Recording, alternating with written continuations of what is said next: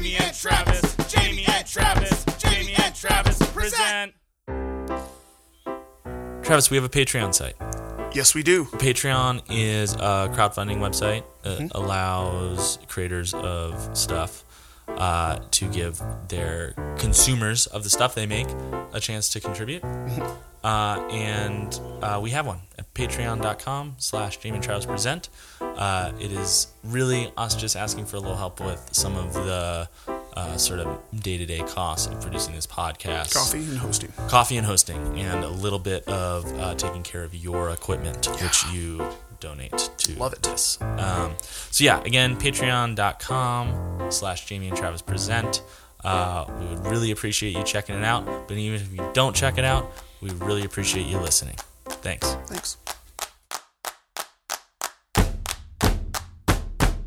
Jamie and Travis, Jamie and Travis, Jamie and Travis present.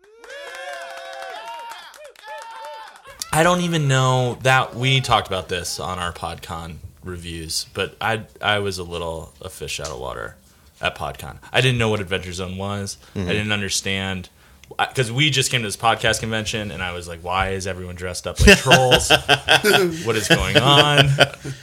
Well, I work with the planners of PodCon. Right. And they said, yeah, we've got to make sure we have a safe space for cosplay. And I was like, what? It's an audio. What are you cosplaying Just because nerds as? go to conventions? Well, I was totally, and then everybody was like, no, the Adventure Zone. And I was like, what's the Adventure Zone?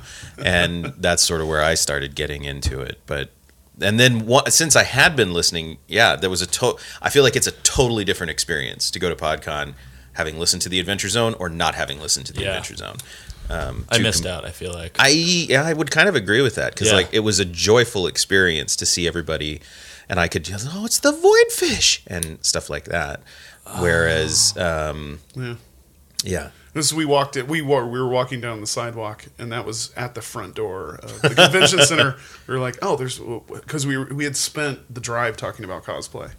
What is cosplay? We had a pretty Why contentious argument where I was accused of lying, basically. Wow. Yeah, we were by Ellensburg. I don't remember that. Well, there was some dispute about it was an issue of degrees. I said something like, some people make money doing cosplay, and you and Erica took it as all people make money doing cosplay, which of course is not true. I think the difference was there's cosplayers and there's people in costumes that make money. Yes, and I think that is a distinction. I don't have the. But now you have a distinction because of them. All those people there, nobody was making money there. I know. Still, though, my when I come into contact with cosplay is like on like a Deadspin or something, or one of those family of blogs that will randomly do. Sure. It's always a hot cosplay person that's like Laura Croft or something, and they're always like all in, and the costumes are elaborate, and it's pretty incredible. And then I go to PodCon, and I'm like, this isn't cosplay. Person just bought some elf ears. Which, of course, is not fair. That's literally cosplay. That was my there's... at first, I was thinking in the opposite direction. I was thinking of like the Spider-Man out in front of Times Square and stuff like that, that those are the people who, quote, make money. Yeah. But yeah, there is... I feel like there are different levels of cosplay, but... Yeah, I've had friends who are cosplayers, and I still am like, it's still a very foreign thing to me. Yeah. Like, I wish I had the courage to do something like that, but I still don't understand it well enough to actually take part in it. And that's the thing. At the end of the day, anything I say about cosplay is right underneath the surface is me feeling sort of bad about myself for not being just open and comfortable with myself and willing to do that, because those people have more fun than anyone else. And it's just a fact. Yeah, and I feel the same way. Like, I don't even dress up for Halloween, but I'm always like, I love Halloween, and I love looking at everybody dressed up and how excited they are. And so it always, I want to do more of it, but I'm always like, no, I know. Don't worry, you're at the right table. Everybody, like even dressing up for shows when we have to talk about, we play in a Bowie tribute and a Seeger tribute. Even when we talk about those, we're like, well, what are we all gonna wear? Yeah, just nothing complicated. Don't pick a bunch of complicated things. But you're doing a Bowie? We did. Yeah, we did. We maybe have to use past tense. We're not sure. Yeah, that might not exist anymore, but it existed for a while. Bowie in complicated outfits, kind of. I mean, he's not Elton John, but he he has a lot going on. It's complicated. Yeah, it's complicated for sure. The band, we kind of just dressed up like. We tried to like, how can we match at least? Yeah. Near the last couple shows, we were like, what can we do that's at least striking? Was there a specific era of Bowie, or was it just? Yep, kind of. Was it Ziggy? Ziggy through, let's say, it's like Ziggy through like 81. I think is where we sat. Prime Bowie. Yeah. Well, yeah, that was kind of the thing, yeah. Maybe we were saying it was that just so that we could feel like we were playing the Bowie we love. That's yeah. fair. Yeah, but that was pretty much what we did. That's pretty much what we did. You had to do Let's Dance, of course. Yeah, there was some 80s and attempt at some 90s. Yeah. Did you do Under Pressure? Oh, we did. You one guys show. did, but I didn't do Under Pressure. Who did the Freddie Mercury part? Rachel Patry did. Oh. Yes. Very cool. It was really cool. It was really good. Yeah, that was a hard one. Bowie's a hard one.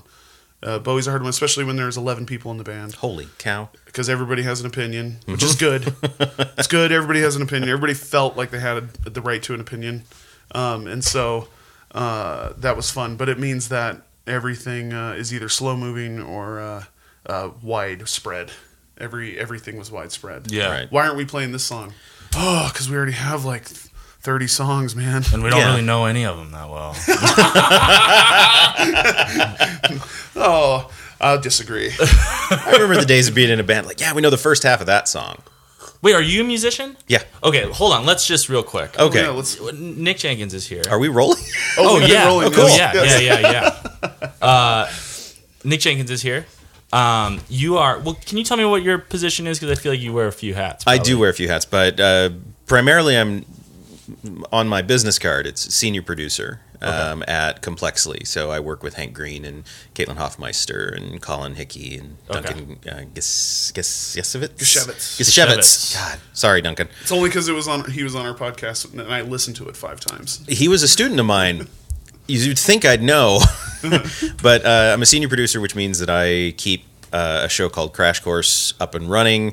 I work with a team to do that, and I direct hosts, and then depending on what series it is, I edit as well. So You direct hosts? yeah. What does that mean? That means I make sure that they are doing what I feel the show needs them to do to work. Oh, this is wonderful. Yeah. Glad So- you're here.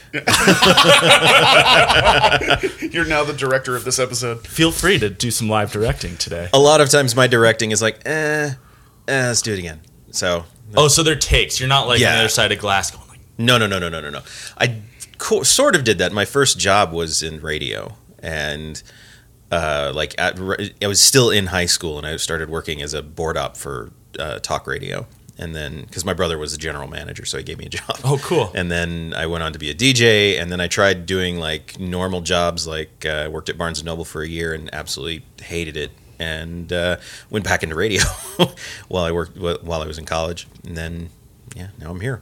Yeah. So it was, but yeah, I direct, I edit, mostly I'm just passionate about education. So About education. yeah. Tell me how that interplays with how are you educating? Well, so Complexly itself is pretty much a company built on education, education on the web. Hank and John Green wanted to do like rigorous but fun educational videos on YouTube, and then once YouTube came to them with some money to get channels started, they were able to say, okay, we can actually do this, and we can have good animation, and we can pay consultants and writers to actually do this. And so they started that in 2011. And Wow, that was not that long ago. no, Holy crap. yeah. And VidCon just sold to Viacom. Well, now VidCon It's different. Yeah, VidCon was Okay. I think started in 2010. I could be wrong about Okay. that, but the Vlogbrothers, Hank and John, started in 2006. Okay. So it's been a while. Okay. Complexly started to Yeah, Complexly started. And it wasn't even called Complexly at the time. It was just a bunch of people sitting around a table. And so we started that, and Crash Course and SciShow sprung out of that. And I've been there ever since. It allowed me to quit my moonlighting job as an adjunct professor at University of Montana. Which is good because you would have gotten fired probably. Yeah. That's good. I still have a lot of friends who work there, and they do great work. But man, that university is just we've shit talked show. about it a lot. It's stressful. Yeah, it is. So now I do this, and it's all about my show specifically. Crash Course. I say my show. Our show is we take a subject, whatever it may be. Usually, we're trying to stick to some sort of curriculum, but we'll say biology or physics or world history, and then we'll take 46 episodes, 10-minute episodes to work through it. Mm-hmm. So you can use it as a study guide, or if you're just like a lifelong learner and you just want to learn stuff, you can do it. And we've been pretty successful. I'm pretty proud of it. Yeah. How long has the Crash Course been going since? Crash Course launched, well, we started shooting in 2011, but the first episodes went live 2012. And these are on YouTube. Yep. Everything's on YouTube. People can find them. Yep. It's all free. Awesome. And that's one of our mission statements. So we have like a Patreon, and then we're partnered with PBS Digital Studios. So we get funding from different places, but the main mission statement is that it should be free and accessible to everyone, everywhere. Because one of the biggest problems we see with education is just access. Yeah. So, and the internet's not everywhere now, but it's getting there. It's and so the more people that can have access to educational materials, I think the better off the world's going to be. Totally. So, when did that become a part of your?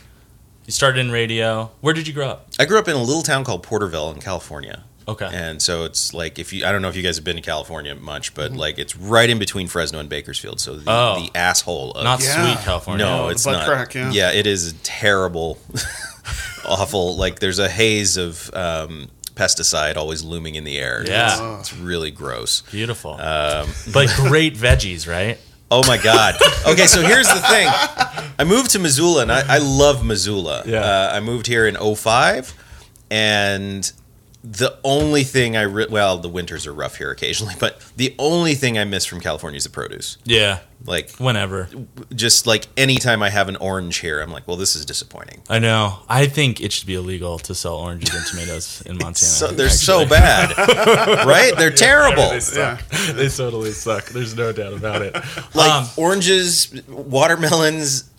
Like the only good fruit I've ever had up here are like cherries. Well, we get the Dixon melons. I don't wear. Oh, well, it only happens for like 2 weeks. Oh, well, then it's okay. Yeah, there's only one field of them. Yeah. And they get sold off. It's sort of so true. quick. It's sort of true. Yeah. No, in the summer, though, in Dixon, which is the banana belt of Montana, which means that, wow. when it's 15 here, it's 17 there. Oh. But they do have paradise. they have great melons, and they bring them, wow. They probably start in the end of July or something, and they have them for a month. Are they at the farmer's market? Yeah. Oh, okay. Yeah, they back up a big truck. Right, you can smell them when you get to the farmer's market. It's pretty. You have to go to the awesome. farmer's market. You got to check it out. Yeah. Yeah. Unfortunately, the farmer. Well, okay, we can talk about that later. Oh, you have to go to the farmer's market. But I'm interested. Oh, you must. Yeah, you have to. But so you grew up in California. When did the education component become so important to you? So my dad and his wife are both teachers, and so I helped out in their classes a lot. My dad taught like 8th grade, 7th grade, and his wife taught, I think, everything from kindergarten through 6th grade in different stages. And I just sort of liked it. I think my first thing that I ever wanted to be in life was a stand-up comic. Like that was when I was a little kid. Like I looked up to all the stand-up comedians, and that's what I wanted to do. I'm not a good writer in terms of like comedy. Like I'm good for drama, but I'm not good for comedy. And it's the hardest thing. It is, and I think to have a really good, solid repertoire for stand-up comedy, I just could never crack that. But I think teaching, especially in front of a classroom, satisfies some of that ego that that would have been satisfied as a stand-up comic. Mm-hmm. And you're allowed to be entertaining, and it's encouraged. You want to be entertaining. You want them to. You want students to feel your energy of excitement and fun, and for me it was always a big thing to like be okay with making mistakes and everything, and then making a joke out of it, because that's how I feel like people understand it's okay to be human, and it's okay to, and that knowledge isn't a hard line of like right or wrong. It's like, well, I learned this piece of knowledge, And that connects to this piece of knowledge. But, oh, crap, there's this interim piece here that I didn't have that actually makes this first piece of knowledge wrong. Well, now I got to go back and research that, and just being okay with that. Yeah. So I loved education from an early age. I really wanted to be a college teacher. Like, that was my real dream. I wanted to teach at a university. Or actually, my actual dream was to teach film at a small community college. In this era of education, I don't know if that's ever going to be a thing, but I'm really happy turning that passion I have for education to the online world and trying to see if we can form connections like you can with an actual class. Yeah. So yeah, that's really where it came from. And then my mother always encouraged me to learn from whatever media I was watching. So no matter if it was like The Terminator or some historical drama, she was always big about talking about the history surrounding things. And Oh, that's cool. I remember there was this Alan Rickman movie about Rasputin, and I loved it as a kid just because I loved Alan Rickman. But also, like, she just gave me this long talk about the Russian Revolution and everything and what was going on and Tsar Nicholas and everything. And I just sort of fell in love with the idea of like filmmaking as an educational tool and everything. So everything for me always comes back to education in some way. Yeah. Hopefully.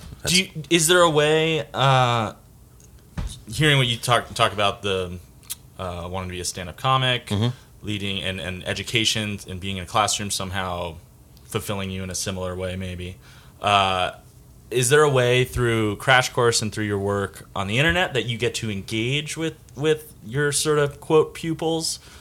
Is there a way to interface with people? I mean, I typically, yes, there is. Because I guess what I'm going is, imagine part of the thing you like about education is seeing something click in somebody. Like they get it. I think you have to transfer some of that. Yeah. And we watch social media a lot, too much. Yeah. And it's really gratifying to see people in the comments of the video or on Twitter or Tumblr or whatever just say how much of an effect it's had, or say, well, it helped me pass this class. That's great, but then there are others who just like, it's fun for me when they get the joke. Like, there's a little joke in there that we all put things in we paint in the corners. Yeah. And sometimes there's an Iron Man joke or something that's just, it's small, but it's there, and when people get it, that is really satisfying to me. So there's things like that, but then there's also the actual interfacing that we do with people who support us on Patreon or people who are in the comments, that it doesn't even have to necessarily be positive. I love this video. It can also be like, well, wait a minute, I don't know if I agree with that. And then I can just simply say, okay, tell me more about why you don't agree with it. And then we can hopefully start a conversation. That's the hard part. The actual conversing in an online environment is the thing that I haven't figured out yet. And I don't think anyone really has. No one has figured it out, yeah. Yeah, it's and it's full of very toxic people that sort of make the regular people suffer. And there's only so much you can do. But occasionally you do get a nice conversation, and even that starts out in a negative way, you'll have it turned positive by people having an open conversation. So there's that. So is it a one-to-one correlation? No. Yeah. It's not. But I still get a lot of enjoyment out of it. And I like the fact that I can focus my energy into something I'm passionate about, which is helping to educate. Yeah. Yeah. Yeah. Yeah, the comments thing. Like, let's talk about comments. Well, I'm sure you've seen a bunch of thanks Obamas, like those type of comments that completely derail it to, it has nothing to do with the video, has nothing to do with anything. It's somebody that uses it as a forum. I mean, the worst thing that we have to deal with are like men's rights activists and oh man, yikes. And the simple fact that it is much harder for a woman or person of color to be a host in this environment than it is for a straight white dude. Just because of the poison that gets slung at them. Yeah, it's really rough, and we've got some great hosts who they deal with it, but at the same time, it's still like it's really disheartening, and that's the hard part. I think for me as a producer is to look at that and just go, I love all of these hosts, and I want them to all be, I want them to all feel empowered to do this and do their own things with education, and to get out there and take what they know and spread the word. whatever it be, whether it's physics or, microbiology, whatever it may be. But I think when you encounter that type of abuse online, it can really sort of make you pause if it's directed at you. And that's disheartening, and that's the sad part. That's the part that is frustrating. We've got a lot of checks in place that help filter out a lot of that stuff before we even see it. Yeah. But we'll still encounter it, and it's still difficult. And there's not a real good way to interact with it. Like, there's no healthy way to interact with it other than to just say, delete. Yeah. And some of our folks can do that. They can just... but at the same time, it's rough, and I understand that it's rough. And, that comes with understanding also my place and sort of privilege by being a straight white male dude, is that I don't have to deal with a lot of that. I just have to see my friends deal with it, which sucks. So those are the downsides, is that it's a physically safe space. Because we don't have to touch each other. Yeah, but at the same time, it is not a psychologically safe space a lot of the time. Yeah. And that to say that it's physically safe also doesn't really. I mean, someplace not being psychologically safe also means it's not physically safe. Yeah. In a lot of ways, especially if people are actually physically threatening in some way. Right. Which it's so sad to think about, because going back to PodCon, and I would imagine that PodCon was the largest collection of people that like the videos you produce, probably, right? I mean, there were... No, I would say VidCon. Oh, sure. Yeah. And I don't know, maybe VidCon was different. People did talk about how VidCon was different, but I'm going to use PodCon. It was like... I've been to both, so I can probably... Okay, well, correct me if I'm wrong. I mean, PodCon was like... One thing after 2 days there that was really intense for me was I just was like, this is the most peaceful place I have been. Like, it was quiet. And I know VidCon is a little bit crazier just because it's huge. But like, it's safe. I'm a little sick of the term safe space, but it was so safe. Why are you sick of the term safe space? I just feel like sometimes people throw that around, and I'm not really sure what it means. Okay. And I am very sympathetic. You're pro. I'm pro people not being assholes to each other. Absolutely. Yes. I think sometimes in an effort to be inclusionary and protective of that, it can feel exclusionary. If that makes sense. Okay. And that's like my own thing. I am all about people being kind to each other, and I think we all should be. But when it's mandated, it almost feels self-defeating to me. Well, and I think it's a perspective thing. Totally. Where, again, white male, absolutely. You probably among all of us have the safest space. Absolutely. Just inherently in life. Absolutely. So I also spend very little time on the internet. Aha! And that's another thing. That's probably healthy. Yeah. Well, I was on Facebook, and it got really toxic for me. About the end of last year? Actually, it was. Literally, It was. Yeah. Can't imagine what happened. So I guess safe space. That's my thing. Sure. Just sometimes I'm not. But PodCon was just the nicest people. I was so like at peace while I was there. I mean, I just felt so comfortable, and to think that, like those people, again, being sort of generally fans of things like Crash Course, would have to deal with these trolls is like really sad to me. And it makes me kind of angry. You're not wrong. Yeah. So PodCon, for me, I felt the exact same way. It was very calm. Yeah. It was so quiet. It was a library. How were thousands of people so quiet? They wanted to hear. Oh my God. Like, that was so great. Yeah, Amazing. They're genuine listeners. Gave me so much hope. No, it was fantastic. I don't like conventions generally. Like, I have a deep respect for everything that goes on with VidCon, but it's not for me. Yeah. It's a kind of a party, right? No, it's a convention. I mean, it's a really well-run convention, but there are so many people, and it is definitely based more on a fan creator interaction. Yeah. On the bottom levels, like we have 3 tiers at VidCon. I say we. I I don't work for VidCon. You do work for VidCon. I'm a VidCon shill. When I say bottom level, I just simply mean that the fan interactions are usually happening on the bottom level of the Anaheim Convention Center. Then you go up to the mid level and second floor, and you're like creator. And then at the top level, it's industry. So it's like there's less fan reaction as you go up the escalators. So I'm not saying that there's anything wrong with being on the bottom. It's just literally that's how it's laid out.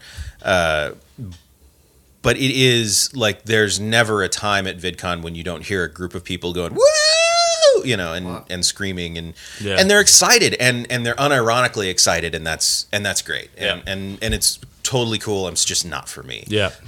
I really was like, I didn't want PodCon to be over. Right. Like, Me neither. It was short. It was so short. It felt short. Even though It felt short. Like I was wanting, I wanted more information. Yeah. And I know that there was more information available. Yeah. Like just seeking totally. out like. Absolutely. I was, and that's rare for me. Oh yeah. I'm usually like at the end of any business trip or whatever, I'm like, okay, I'm done. I need to go home. But there was like, no, I could do with like another day of sessions. Yeah, it was rejuvenating somehow. Yeah. It really was. And everyone was nice. Even the people who were up there doing, talking about things that didn't really even relate to what I was doing. I was like, this is great. Yeah. I'm totally happy. Yeah. Like I could just sit here and listen to these people, because there were a lot of people doing stuff about fiction podcasts, which I don't really listen to fiction podcasts. I didn't really know there were as many as there were until I went to PodCon. And there's even more than what was represented there. And so I'd be in the middle of these things, and I'm like, this doesn't relate to me, but it's giving me some ideas about how I'm doing things on my podcast. So it's, it was fantastic. Yeah. Loved it. Well, and so everyone knows that's how we met you. And I thought I already knew Travis. Yeah. Because you're kind of all over Facebook. Yeah. Yes. I think, because I was like, were you in a class I had? Yeah. And then you were kind of like, no. I think you just know me. I just know all of your employees. Yes. And I know all your friends. Well, and a really funny thing happened to us. We were sitting with a friend in the back of the panel you did, which was sort of about gear and more about just getting started. But a big thing for people is always gear. Yeah, and you laid that out in a really nice way. And Thank we were you. sitting in the back. I was nervous about that panel. And you did great. You were so great. And also, man, my favorite thing that would happen at those panels, the Q&A sessions were always such a minefield for people. And it was so interesting to watch different panelists handle it in different ways, because most people had, genuine, they were interested, they had a question or a conundrum, and they just wanted an expert to help them. Yeah. And then occasionally there were the guys who just had a comment. And no question. And watching different panelists just sort of either be like, "Oh, thanks," or you were the most gracious about those. Really? Yeah, you actually. Because there were several of them, as well as anyone can imagine, in the gear guys. There was a lot of discussion of gear. Yeah. And people, man. Well, have you heard of this? You could just use this. I'm used to those, because I often do a panel sort of like that for video at VidCon, and people come up and ask me about a specific lens for a specific camera, and I'm like, I don't know, man. That's how I think. Nobody has the encyclopedia knowledge of everything, but if you like it, cool, go for it. Yeah. Like, there's no reason to not do it, Right. But so we were sitting in the back, and we were fucking cracking up because you and Travis have many of the same mannerisms. You have similar, well, at least from that I wasn't panel. cracking up. I didn't notice any of this. Yeah, he friended you on Facebook while we were sitting there. And kept saying he still hasn't accepted my friend. He still hasn't accepted it. Look, he just looked down. He must have seen it. But it was like disconcerting almost to us, to how the way you guys would pause for laughter. Man. Do you play bass? Yeah. Oh, shit. This is interesting, because how long have you been in Montana? I've been in Montana 27 years. Okay, so when I first got here, I've had many people walk up to me and say, Are you still playing bass? Oh, funny. It might not be me. It's been bass for me publicly. I bass- think no. Whoa. bass for me publicly has been the last like 7 years. So maybe. I mean, that's close. Yeah, it might be. I'm taking it. I think that's. I think you're my doppelganger. Yes. I think it's the same. I get asked all the You time. guys do look. We could be brothers. Everybody Like- always tells me how great Crash Course is. I'm Yeah. sure nobody does that, but it's probably true. When I just saw, because I'm Facebook troll, Facebook stalker. I'm not a Facebook troll because I don't really. Yeah, I don't participate negatively. Don't give yourself that. No, and I'm so I love Facebook. Like I've managed to curate myself and curate my page to where it's great for business, but it's also great for I only see things that I'm excited about, and I haven't had to quit yet. Good. But instantly, I'm a gear nerd. Mm-hmm. Obviously, I love gear, music gear. I love all gear, like photographer. So photography gear, everything, and. Instantly was like, oh great! I can't wait to talk on the podcast how he plays wild guitars. Wild audio. and I know What? Jamie had a small his eye twitched. Yeah, so this is literally the gonna talk end about of my participation in No, this conversation. I don't want to talk about guitars. One of our 2 audience members wants to talk about guitars, and I We can have a very short conversation. That's well, what- then I saw it. And I Wait, was are wild guitars like Zach Wild? Yeah. literally yes. He was the most probably. He and Nuno Betancourt were the most formative inspirations for me as guitar players. Awesome. And I awesome. I have an Epiphone Zach Wild signature, and just recently bought the Wild Audio Odin. Oh, you just answered my 2 questions, which Yeah. were: did you play the original Zach Wild guitars? I never Did you got to play the Gibson because I couldn't afford it. Yeah, no, it's just like a $3,000 guitar. It's or something. ridiculous. And for no good reason. No. But yeah, I've always been a sort of a Les Paul guy for the most part. I have an Ibanez, which I adore, but I'm just sort of I like to have the tremolo system, but I don't quite know what to do with it. So yeah. I stick close to fixed bridge Les Pauls, and I don't really do anything like I don't play for people. It's all a hobby. And so I'm fine having someone else's signature guitar because I'm not trying to build my own brand. And I want to support what Zach is doing. I think Zach is sort of a really cool guy, and I appreciate that he, like a lot of people when they go out and make guitars, they'll have a special one made for them to take on tour. But Zach didn't, and then their signature ones will be kind of a lower quality so they can sell them. But Zach didn't do that. Like the guitars you buy are the guitars that he takes on tour and he plays in the studio. Cool. And so that's really cool. And I got one of the more expensive ones, but I also did a trade-in, so it wasn't even that expensive. But I love. Wait, the defense is the best thing. I do that every day, and even to my friends who are gear people as well. They're like, "Oh, you bought a Rickenbacker?" Yeah. Well, I traded in this, and this, and I got a good deal on it. Yes. Don't worry, I'm not. Don't worry, I'm still poor. Look, Mom. Yeah, but it's like a $1,000 guitar as opposed to the 2 guitars I traded in. But it's still like I wanted to do that just support him. Yeah. And I love it. I think it's a wonderful guitar. No, when the signature stuff actually happens, and you know that the artist is actually involved, it feels great. Yeah. It feels like it's a genuine connection. It's a genuine fan connection. That's like it's worth so much more. Yeah, and I don't fan out about much, but for Zach Wild is one of the things that I'll Mama, do I'm for. Coming Home is one of the greatest country songs ever written. It is one of the greatest solos ever written too. Yes. That is an incredible solo. I love everything from then, and I still listen to his solo work. So Yeah. it's great. Oh, I was at the a couple of years ago. Went to Spokane to see Black Label Society, and I'm not really I don't really know it, and I'm not in that scene. But I wanted to see what that was. I wanted to see what that was like live, and see who are the people. What is the deal with this? Who actually goes and sees this? And of course, the audience of that was not what I expected. I expected not a biker rally or anything. I didn't expect that, but it was so widespread on the audience members. Yeah. It was everybody. Everybody watches that, and that was so interesting to me because it's a defined genre. It is. That seems like it has defined fans. It does not have defined fans. No. And it was and also one of the nicest shows I've been to. Really? Like strangely, it wasn't aggressive. I mean, it was aggressive as for fans and cheering and Right. being excited, but it wasn't like going to Sturgis or something where Jeez. where you're like because that's what I'm expecting. It was like, oh, this is going to be super aggressive. This is going to be a bunch of assholes. I don't want to deal with this. Well, I mean, we all But it have our wasn't own at all. prejudices, and you'd look at Zach and you would how assume, he dresses like a biker. Totally. And so, and you know, and he renamed himself Wild. So With a Y. yeah.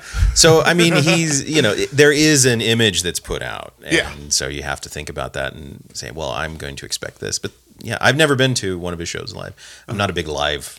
I don't really like live shows. I don't really do it that much for that, especially a band that I'm not like. I'm just going to go see. Yeah. But that one was like, well, it's Zach Wild though. Like I've been listening to Zach for 20 years without even trying, Yes. and so Right? yeah, Like- he's everywhere, and like so. I was just listening Had to to the go. radio. He's one of the few guitar players I can just be listening to the radio. And there was there's a song he did. I think it's called "Porn Star Dancing." Something. My Darkest Days is the band, and it's just on the radio. And I'm going, yeah, this song is whatever. And then I hear the solo, and I'm like, is that Zach Wild? And sure as hell, it was Zach Wild. Those pinched harmonics. Yeah. Oh, this is Zach. A chorus and a wham and a crybaby. Okay. Yeah. So yeah, there's our guitar talk.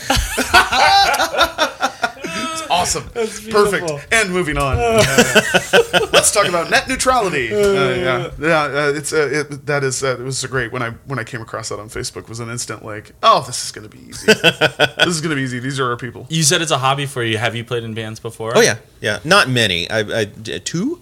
In Missoula? No. It was only when I was in high school, and then immediately after high school, and we played a few shows. I really enjoyed it, but the only one that I did anything really with was basically a Metallica cover band. It was Sweet. just, Awesome. and enjoyed the hell out of it. It was just a lot of fun, but all of us had other things we wanted to do.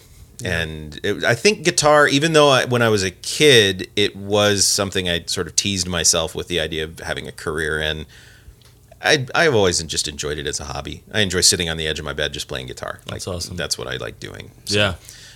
I'd like to do another live show before I die, but I don't know. I don't know if that's in the cards or not. Yeah. It's a lot of time and it's a lot of emotion. Yes. It's a lot of. So what should we start? Yeah, I know. We got it right here. Well, let's do Let's it. go jam. Yeah. I'll press That's pause. fair. Should we start? I just watched. Okay. I'll move away from guitar. I'll make that judgment because even I'm like, oh man, so much guitar. Yeah. No, it's not. I watched 10 videos on net neutrality. Wow. I know because it's that thing where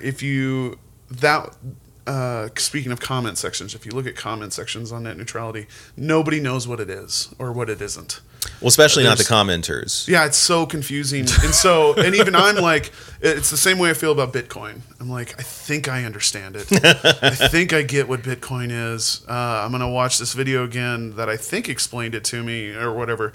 Net neutrality is one that the fear of it for me is huge. Like when that started the first time it was going to be repealed, Yeah. and it didn't. The fear was like, I don't politically, I don't get that emotional. But that one, I was like, well, this affects me, I think. Yeah. Wait, does it? And then now, with it repealed, and I'm curious on Well, it's not actually repealed. The FCC has made the chairman. Yeah. they've basically voted to send it to, I don't know, the House or the Senate. Gotcha, yeah. And so it hasn't actually happened yet. And I think Democratic leaders are trying to force a vote to basically say, all right, let's vote on this so the American people can see where you stand, because I think it's something ridiculous like 79% of Americans don't want it repealed, and yet they're pushing for it so hard. Still, yeah. We're in a bit of a mess right now. yeah. I hope we get out of it for many reasons, but Yeah. I'm Well, what's your direct? What is your direct feeling on? on net neutrality. Yeah, and how it affects your work and your. I mean, it definitely does. Right now, we are sort of going to, well, we're not sort of, we're going in a direction to where corporations are just going to have more and more and more and more and more and more and more and more and more power. And we as individual citizens, and even as communities don't have the ability to fight that. So we need people in government to basically say, no, you cannot take advantage of the American people, the world people. It's not just the American people, but just for our purposes here. And we would probably be the most screwed. Let's be honest. Yeah, I mean, like the issue is we can't fight corporations. Corporations can afford all the lawyers. They can afford to spend money on politicians like directly. We can't do that. We can't do that as communities. We can't do that as individuals. So we need the government to do what it is supposed to do, which is to take care of its people. This is all my opinion. Oh, yeah. So, and I will admit right up front, I am not the most politically savvy person. I've just been watching in horror for the last year and a half. And I truly believe that the government's responsibility is to take care of its citizens. And since so much of our world is dependent on having access to the internet, and really high-speed internet at this point, not just streaming things, but like, how do you apply for jobs now? How do you do so many things? I just realized that, like, it's funny when I have to go register my car. I'm like, oh, I actually have to go physically do this. Yeah, that's weird. It is weird, yeah. Like, there's so few things that we actually physically have to go do now. It's so tied up in there. So now corporations have all the power to just say, oh, you need that? Okay, we're going to jack it up 200% or whatever. What are you going to do about it? We can't do anything about it except maybe, hopefully, vote for people who are going to go and then start the process of fixing it. So, I mean, that's where I am. It does affect what I do, because everything that I do for a living is going out onto the internet. So, and access is a big thing with education. I want more people to have access to educational tools. I don't want more people to be cut off simply because they're not in the right economic bracket. Like, that's my big philosophical thing is money shouldn't define your quality of life in terms of access to education, healthcare, things like that. If you want to buy a Lamborghini, that's up to you. You hear that, Justin Timberlake? Yeah. Is he a listener? Yes. Okay. That's interesting, because if your ethos is free education through YouTube, then what happens? Like, what happens to you? There's a lot of fear there. There's a bit of fear, but I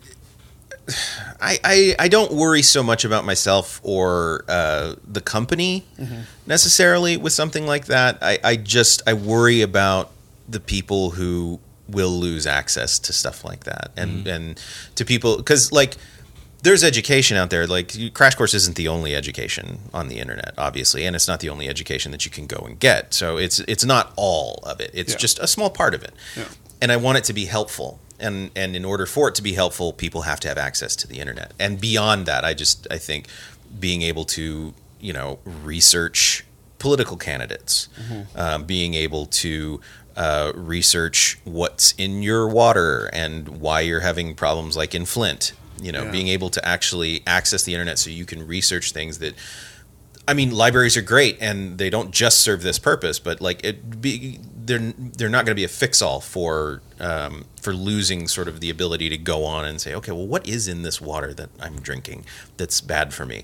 And then being able to go out and figure out how to vote someone into power that's going to actually help you. So I just think there's so many different facets to it. And like I said, I'm not the most politically savvy, but I mean, I'm not either, and but my fear is literally the access thing of, like, if we having been to PodCon where we sat and the big discussion was, like, how do you get people to listen? Yeah, and the idea of another roadblock is that freaks me out. Yeah, as far as that is an interesting question. It was something I was thinking about at PodCon. I've forgotten about that. Yeah, I was thinking about it quite a bit, because once you start funneling, like, who has the fast lane, for example, let's say it's only Apple now, as opposed to being able to do iTunes and Stitcher and I don't know, what are some other apps that you can use for getting your podcasts? Oh, we should know this. I should know this as well. Podbean. Well, that's just a hosting. That's a host. Yeah. Totally. So like SoundCloud is a host. He was way ahead of us. Like it's so weird to me because people want to say that getting rid of net neutrality allows for more competition is one of the arguments, when in fact it seems like it does the complete opposite. Like it allows for big corporations to remain big and to then channel everything into being only them. So it's only Comcast at some point, right? You know, it's only Verizon. Yeah, it's only Verizon at some point, and it's like we do need those choices. We do. It would be great if there were another something like YouTube. Mm-hmm. You know, I'm uncomfortable with the only valid platform right now being YouTube. Yeah, I was wondering. So net neutrality seems like one threat, perhaps, because I think maybe to me personally, the only good thing about the internet is access to information. Yeah. Right. And it's really porn and porn. That's just access to information. Yeah, that's true. It's just ones and zeros. But you know, I mean, to knowledge, I guess, is the word. And I mean, from everything from physics classes to how to change my faucet. You know, and it's amazing. I did so many home repairs based off basically just YouTube videos. We just moved to Potomac, so all of a sudden you can't just like call somebody, right? You know, and holy shit, man, it's really amazing the stuff you can do, and that's very empowering. I mean, that's awesome. So that's like the only good thing. So net neutrality to me is a major threat.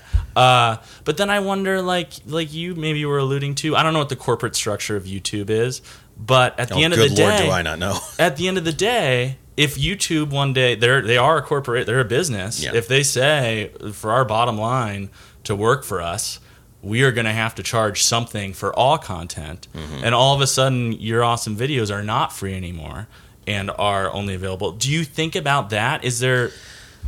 I mean, I put a lot of trust in Hank. Yeah, I do. I really just, if Hank worries about something, then I'll worry about it. Yeah, Hank Green. Because I'm a worrier. Yeah. And so I need to sort of pick and choose what I worry about. And when we first started, I was worried about that because I didn't really know, like I did not really watch YouTube before I got this job. And so I was like, well, what if to me, I'm like a filmmaker, so that means I'm backing everything up 15 times to make sure I never lose the footage. And we had a very different attitude with this. It's like, no, once it's up on YouTube, just get rid of it, so we can not just have to buy hard drives all the time. And I was like, excuse me. My heart starts racing. Yeah. I'm like, we can't do that.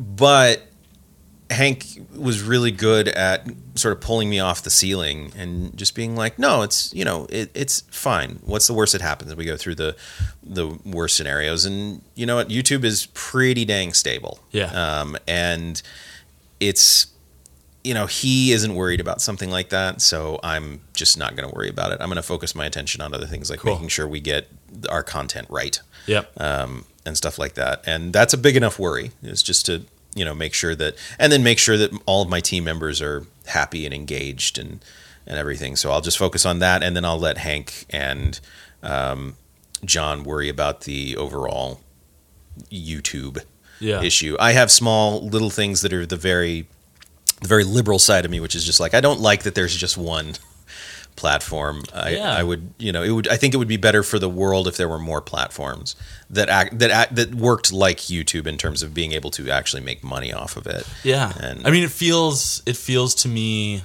like an episode of Black Mirror. You know, we're only going to buy things from Amazon. We're only going to watch things on YouTube.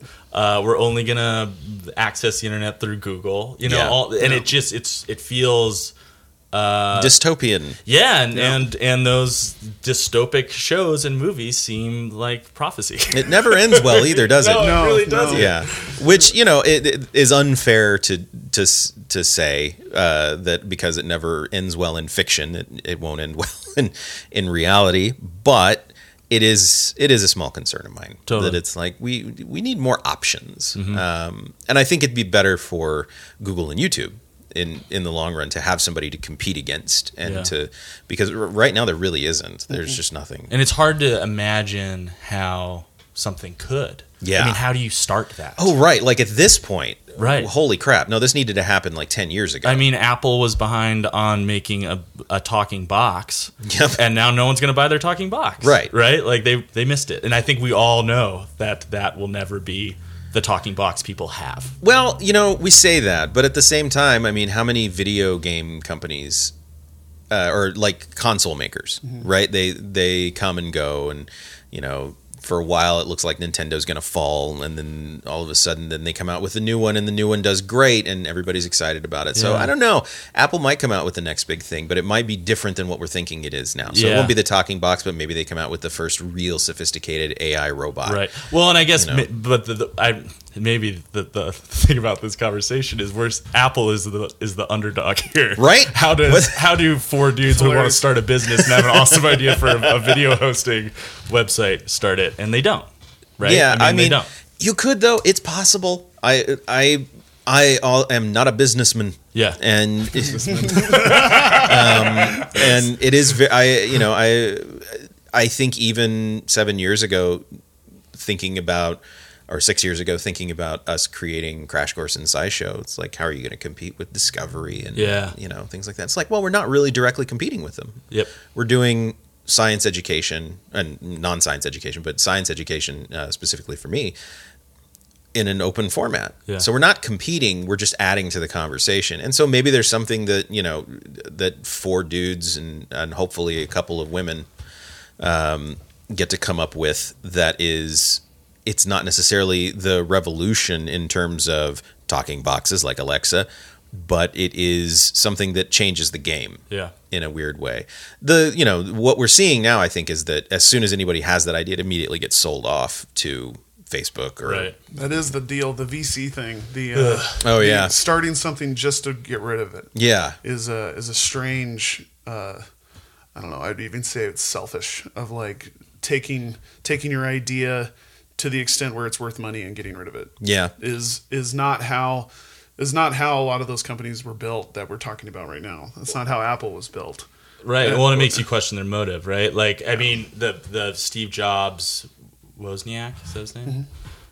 Story is so compelling because they were so passionate about making this thing, But now when you watch, Shark Tank or you hear about this stuff happening in Silicon Valley, it's all about starting an app and getting evaluated at however many tens or hundreds of millions of dollars and then getting rid of it. Yeah.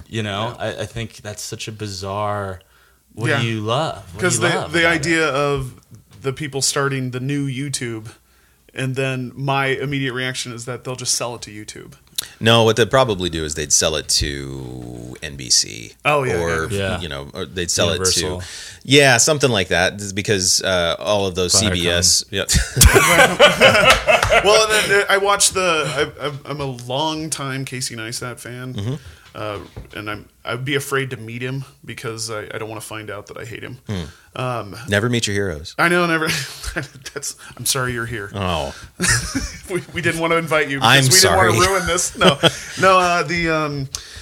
Watching Casey Neistat start a company, Beam, which was a social media sharing type thing of video. Then Beam got bought by CNN and Beam turned into Beam News. And now CNN has restructured Beam. And there's this, I was just watching these people, and you don't have to go watch these videos to find any of this out, but watching these people go, and all of a sudden they have this thing where they're employees now of CNN, and they started as employees of Beam, making their videos about, they're similar to, they're in your genre of like education and actual humans like us talking about big issues and doing the research and whatnot. And watching them go through this thing where all of a sudden, they're just employees of CNN now, and they're kind of dissolving Beam or whatever is going to happen, is so strange to me. Like that growth where you want to root for Beam to be, that's the next, they're right next to CNN, but they became CNN. Is like so strange and kind of disheartening. I don't know. And maybe if they leave it themselves, like they leave it Beam and it's just part of CNN, like that's my immediate fear on VidCon as a 5-day employee of VidCon every year. I don't like, I look at it, I think it looks great. Like the positive side of me says, great, it's going to be bigger and it's going to be even better. And there's loads of responsibility that are released from VidCon as a small company, which is great. But then the Black Mirror side of me says, oh man, it's become something that I don't want it to become. Well, and there are always gives and takes. This I trust Hank and John not to not to make a bad call there. Also, as all of the higher ups at VidCon, everyone at VidCon, super smart and lovely people. So I think the main thing that I see out of it that I'm really happy about, because I mean, frankly, they're all my friends, is the idea of security. There's much more security in them being able to try things now that they probably would have been a little more hesitant to before. And I don't know all of the dealings that are going on there, but I do know that the idea of having the freedom to try more international stuff, probably, or who knows what, I think is a big deal for them. So, and every time you mention the word corporation, a lot of times we all start to twitch. Just like, but I like I said, I trust Hank in this. Does Crash Course or SciShow get, without naming names, does it get approached in that way of being? I think we did years ago, and I think Hank was kind of like, nope, it's great, and Crash Course and SciShow are both very different animals to VidCon, so totally, but we, for the most part, Complexly is a very small group of people, and we are much more flexible, I think. In terms of a lot of things, we can try things without it, completely screwing us over a lot more freely. I think. How do you? I have like a sausage making question. Okay. Yes. How do you guys? So SciShow and Crash Course are both taking concepts, ideas, and making them accessible for people. Hopefully. Yeah. How do you guys do that? Because it's almost seems like it would take an army to take a complicated thing and synthesize it in such a way that it all of a sudden is simple, or at least would take a PhD or something. Well, the people that we work with, how does it work? I guess. So I'll talk about Crash Course because I haven't worked on SciShow for a few years. That's definitely Caitlin's bag. Caitlin Hoffmeister, who did an amazing episode of this show. So go listen to it.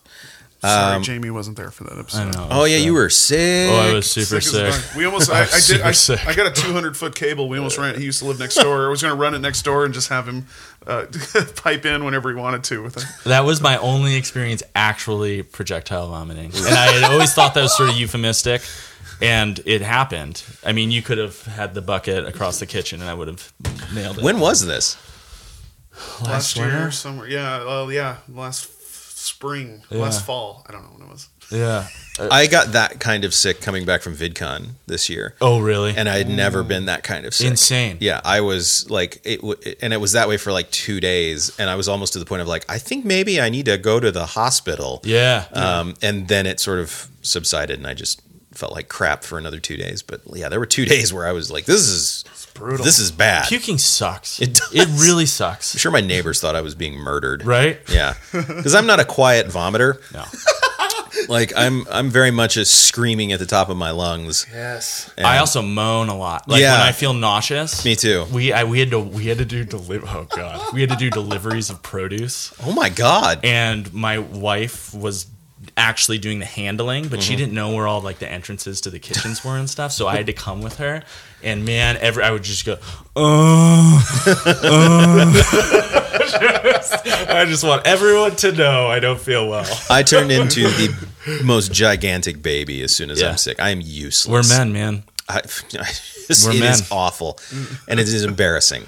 But yeah, as soon as I'm sick, I call a friend of mine and be like, I didn't go shopping. Can you please bring me some water? Good for you. You actually could ask. That's huge. That's huge. Oh, okay. Anyway, sorry. How do they make the sausage? So, well, you say PhD. I mean, typically what we want to do is we pick a subject and then we start looking for experts on the subject.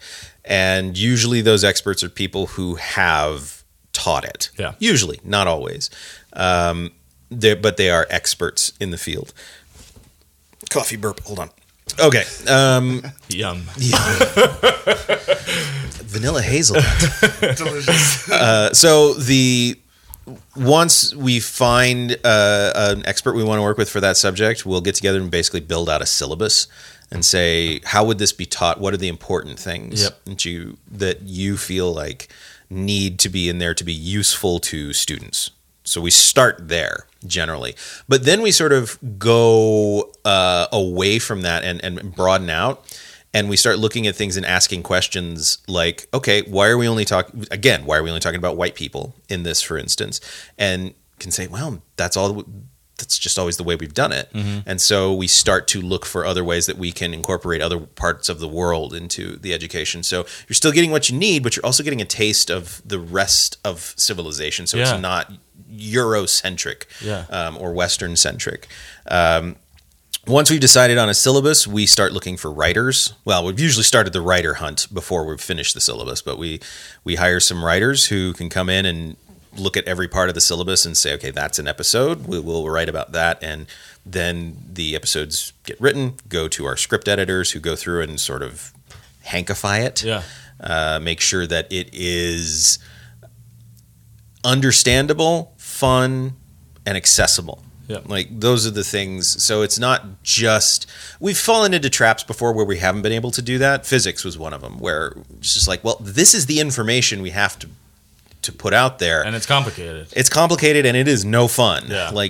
But students really used it and liked it and found benefit from it. But we never really, we're doing another physics-based series this year that's engineering that we can be a little bit more fun with. Cool. So we can, instead of just going into the minutia of like electricity, holy God, we can instead just talk about structural engineering. What do you need to know? Why do you need to know it? And talk about structural engineering fails and things like that, and why you need to know these things, and why having a building fall apart is bad. You know, and there's a great story that our not our scriptwriter, our consultant. Good Lord, the words fail me. Our consultant told about a cheese factory where they were making cheese, and the stuff they put in the cheese actually got into the sewer system, and it started making cheese in the sewer system, and like eating up all of the stuff that was going to the sewer treatment plant. Yeah. So it wasn't getting recycled properly, and they figured it out, but like this is an engineering failure. Like we failed as engineers. Yeah. So it's stuff like that you can talk about that's a lot more accessible than just like this is the rotation of an electron. Yeah. And you know, its atomic weight is XYZ, blah blah blah blah blah. I'm not making any sense right now to any physicists listening, but you know. No, that made sense to me. Okay, Yeah, good. That made more sense about physics than I normally Sweet. get. I'm gonna go teach physics. And when you guys are doing this, who, as particularly in the script writing part, who are you writing for? Is it for the 13-year-old who is in a biology class, and this is sort of extra, or We're aiming for high school to early college. Okay. That's generally what we do, because that then, like, there are a lot of apparently there are a lot of like 10-year-olds who watch Crash Course. I bet. But 10-year-olds are smart, so they can. I'm sure that they may selectively ignore things that maybe go over their heads, but by and large, as long as you're being clear, I don't know. I mean, until you get into really young ages, I don't know if there's too much of a barrier there. Yeah. And then as soon as you're writing for high school and college, anyone up can parse it. Yeah. So, yeah. I think so. You talking that piece about, you know, this is for everybody. It's for. Well, I don't want to be too broad. Like we want to make sure that the people who need it are going to need it and watch it. Right. And then we want to make sure people who want to know about it can use it.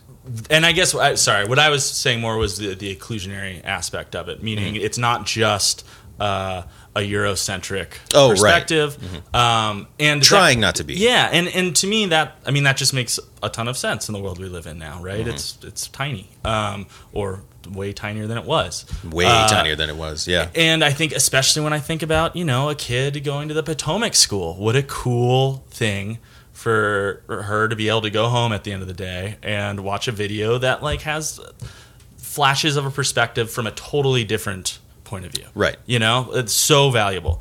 Do you guys, is there any plan or thought about in the future this, because right now this is extracurricular. This is right. This is not a part of any classroom curricula. Well, we've developed some classroom curriculum that's being tested. That's my question. And I wasn't a part of the development of that. I saw it being developed. It was much more. We have a team in Indianapolis who also makes videos with John, because John's in Indianapolis, Hank's in Missoula, and so far the results have been good. We're going to do some redesigns on them and keep trying to make them better. And then a lot of teachers are already sort of taking our content into the classroom in different ways. So it is. I say sort of a lot. I just realized that. Oh, I say fuck a lot. Oh, well, me too. But for some reason, you're making me not say fuck a lot. I know, it's the calming presence. Yeah. It's the calming presence. Oh, and I feel like that's good. You now are the director of Jamie and Travis Present. Everybody calm down. Everybody calm down.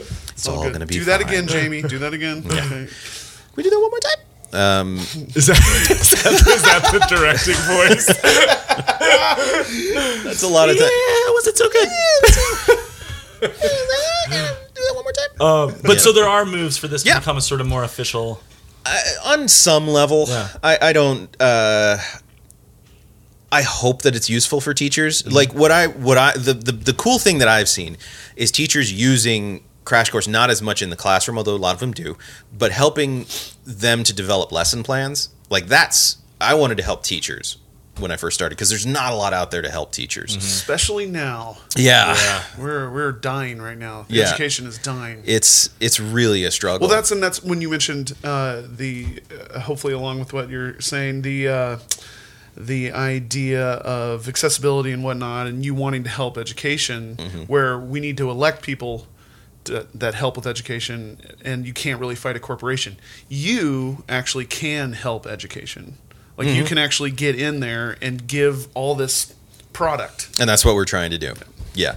We want teachers to have more access to free tools that can help them. And I love the idea of like somebody watching a Crash Course video and saying, "Oh, I can do a whole lesson, an entire 2-hour lesson or 1-hour lesson on this 10-minute video, and this gives me the jump off point." I love that. That makes me super happy, because an online video, at least as far as I can tell, is never going to replace a teacher. Right. But it can help a teacher, and that is a huge deal for me. Like, teachers are they're just in every bad position. Yeah. and so the more free stuff we can give them so that they can do a better job or feel more confident in what they're doing, like, I think that's mission accomplished for me, and makes me super happy. And then if we can do stuff later on that's actual curricular stuff, that's great. And I have high hopes that it will be used. Who knows? I want to see. The textbook industry is quite vast. And is it evil? I don't think so. I just think it's a little myopic. Yeah. So, like, there's no reason that textbooks shouldn't all be in PDF form at this point. Yeah. So. And is there a reason they should cost $300? Fucking don't know. What's with that? I've worked with a couple people. One in particular, when I was a freelance videographer, I helped her make she was a math. She's a former math textbook writer or editor. Oh, yikes! Yeah. I want to listen to that podcast. Oh man, wonderful human being. She was really great. But she decided she wanted to take some of the money that she'd made from that and make a cookbook for children, and I helped her produce the DVD portion of it. Oh, cool. So it was called Your Kids Cooking. It's available on Amazon apparently, and like it was a thing where it's like, her attitudes were not that dissimilar from mine, but that's where she found her career. Yeah. You know, she wanted to help people. She wanted to make sure the information was accurate and accessible to teachers and everything. But like, yeah, just where she found her career was working in textbooks. Yeah. So, you know, I don't think it's an evil thing. I think it's just that's the thing that found its niche and then just sort of cornered it. And I think there's only like 3 main publishers for textbooks. I could be wrong about that. Oh, that's so Wow. crazy. I think so. Somebody fact check me on that, but like I think it's like they're the 3 big ones, and then there's a couple, and then it's sort of surrounded by little guys and self publishers. Man, I like distrust that industry, and this is I don't have any real knowledge about this, but I distrust it the same way I distrust like pharmaceuticals. Yeah. Like you are selling something ostensibly that will benefit me, but at the end of the day, you have so much power right here. Yeah. The And market's I know cornered. nothing, and you could really affect the rest of my life, or in this case, my children's lives. Yeah. And ooh, Yeah, it's that really the pharmaceutical thing. Whew. yeah, you know what's so weird, and we talked about this, Travis, but Big pharma. I just in the last like 2 years have really become sensitive to this. Is the whole there being ads for drugs on TV? It's the weirdest It's thing so to me. fucking weird. There are 5 major publishers. Oh, Oh, five. 5. Nice. Thank you, Google. Yes. Namaste, Google. Macmillan is one of them. Macmillan's the one I always remember from. Houghton Mifflin is the one that I always Houghton remember. Mifflin. Yes. I think I used to say Houghton Mifflin. Yeah, me too. But And it's then Houghton. it's Houghton, apparently. Those fuckers. It's so waspy. Those fuckers. It's fun to say, though. Oh, yeah. It is. It's really fun. Houghton. I just remember having friends that were in science majors, and at the beginning of the semester saying that, you know, they had to spend $700 on their textbooks or whatever, and Yeah. just thinking, That is weird. I was an art major, and just one art history book, I want to say at one time, was $200, $300 Oh, it's brutal. for a book that, like, I'm never going to use this again. Yeah. yeah, and in lots of cases, you're not even going to use it while you're in that class. I did not. Yes. And I got an weird. A in that class. Like, just because I listened to the lectures and took good notes. So maybe the thinking is that this A is going to come very easily, but you have to give us $300. Oh. You got to have a little skin in the game. Yeah. Which is a good lesson to learn, maybe, Yeah. if that's what you got. Nothing's for free. I feel so bad now. Just, Nothing's for free. Textbooks. Yeah, the textbook thing. I was a music major, and so the textbooks were one of 2 things: a textbook that was based on a CD. It was like a listening deal. Like like the music lit class, you get a book about music lit is really really weird. Yeah. because you can read about the history of it enough, but you have to listen to it. Yeah. So it comes with 8 DVD or 8 CDs. And these Yeah. days, that is useless. Yep. I can find it anywhere, but you Oh, still have to right. buy it. You Yeah. still have to buy it. And that was all based. I never used that book. I just sat and listened. Yep. And like sat there, and I didn't. Notes weren't even really a thing because that was like you're just identifying. Yep. You're just identifying. So play something in class, write it down. Got it. Yeah, I know what that is. Yeah. And it was so weird because that book was like $250. Technology dovetailing with education can be so great. Mm-hmm. And man, like I remember at the end of my college career, I had to take all my prerequisites at the end. yeah. And Yeah. and being in like a geology General class senior. where literally, I mean, you had to go because you would get docked if you Yeah. didn't show up a certain amount. But goddamn, Those man, bastards. they were well. All the professor did was put a PowerPoint presentation on the wall, and Well, then that's a also, that's a bad professor. She Yeah. she was. Okay. But it happens a lot. And then the PowerPoint presentation is also available online. And all of a sudden, it's like, man, there's really no point to me coming to class, which is in a lot of ways, in terms of education, is like the most important thing. Just like dealing with people, Yeah. right? Yeah. And yeah, I don't know. I'm obviously very cynical about all this shit. Brutal. Okay, let's real quick before we end. Where do you like to eat in Missoula? Well, I used to love Johnny Carino's. It's gone. It's gone. gone. But it's going to be an Olive Garden. Oh God. Oh wow, I they really, have At my least they have good grandmother. breadsticks. they really did it. My grandmother for years got me gift certificates to Olive Garden for my birthday. Did you keep them? I did. They're all expired. Oh shit. But I never lived near an Olive Garden. We never. Yeah. I never had the heart to Coeur say. d'Alene. Coeur d'Alene's the nearest one. Is there one in Coeur d'Alene? Yeah. You can make that. Well, yeah, it's over. I mean, Yeah. I don't get them anymore. Johnny Carino's had the best soup I've ever had in my entire life. No way. Yes, they had something they called Italian chili, and it was immaculate. Just it a was bowl of Alfredo sauce. Is this ranch dressing? this heated ranch dressing. Wait, what was it? It sounds amazing. It was like a oh God, I'm just, again, the words are falling. It's like a minestrone that was spicy with sausage and like ground sausage and beans. Yeah. It was So just good.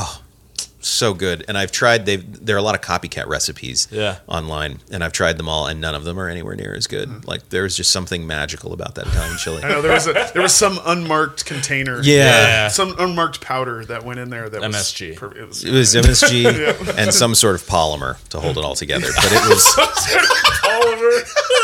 That's where the plastic in mouthfeel here. comes Yeah. from. But now, like, I don't know. I'm trying all kinds of new diets to try to get my weight down because I'm 40 now. And Hey, man. Oh, then welcome to the table. yeah. With you. And so eating out is not something that I'm trying to do less of it. Yeah. But if I have to go out, I really love going to the Redbird Lounge. Yes. It's hard to beat. I don't like to pay for it. It's expensive, but it's just the food's really good. It's really It is. good. Also, to their credit, the burger there, the rest of burgers in town are slowly creeping up to the Redbird price of the burger. Yeah. I've noticed, like $11 is kind of standard Yeah. for a burger. When these I was days. working there and we were talking about like, wow, if you add bacon, this is like a $12.50 burger. That's ridiculous. No, it's not. Yeah. It's not at all. It's like, not. And Oh no! Yeah, go to Cafe Dolce and try to get a burger for right. the Lamburger, the little. That is a good Yep. effing burger. You know though. what though? I hate it. You do? You don't like lamb? I don't like lamb. That's okay. It tastes gamey to me. Well, yeah. I that's just the don't like thing. the little baseball of lamb that's in my stomach for like 2 days. That it like doesn't. You it's don't digest there lamb? for a while at all. Yeah, it's all in. It stays in there forever. You're just half what- lamb now. I got a lamb lining. I got a haggis stomach. Oh, Yeah. Gross. All right, Nick. Thank you so much for coming to talk to us. you're so welcome. It was really enjoyable. This was lovely. Yeah, you have such a nice energy. Oh, thank you. You really do. I would like to start. Well, that sounds weird. Never mind. Nope. I was gonna say I'd A like to hug? start my day with you. Well, first part of my day. I would set myself up for success. There's nothing wrong with that. Good morning, Nick. What are we having for breakfast? I think that's how I've managed to not get fired from most jobs. Is I think people are just like, you kind of suck, but I just like being around you. Yeah. Oh, I mean, you're bad at stuff, I'm bad at stuff. but you're a nice guy. Yeah. Yeah. That's Hey, fair. I think that's awesome. We need more guys like that. yeah. Why Because not? most of us are just bad at stuff, and that's where the story ends. Yeah, we're bad at stuff and then we're sensitive about it. Yeah. That's my thing. All right. Anyway, Nick, thanks so much. This has been Jamie. and Travis, Present. Jamie and Travis, Jamie and Travis, Jamie and Travis present. Travis, we have a Patreon site. Yes, we do. Patreon is a crowdfunding website that allows creators of stuff to give their consumers of the stuff they make a chance to contribute. And we have one at patreon.com/Jamie and Travis Present. It is really us just asking for a little help with some of the sort of day-to-day costs of producing this podcast. Coffee and hosting, and a little bit of taking care of your equipment, which you donate to. Love it. This. So yeah, again, patreon.com/Jamie and Travis Present. We would really appreciate you checking it out, but even if you don't check it out, we would really appreciate you listening. Thanks. Thanks.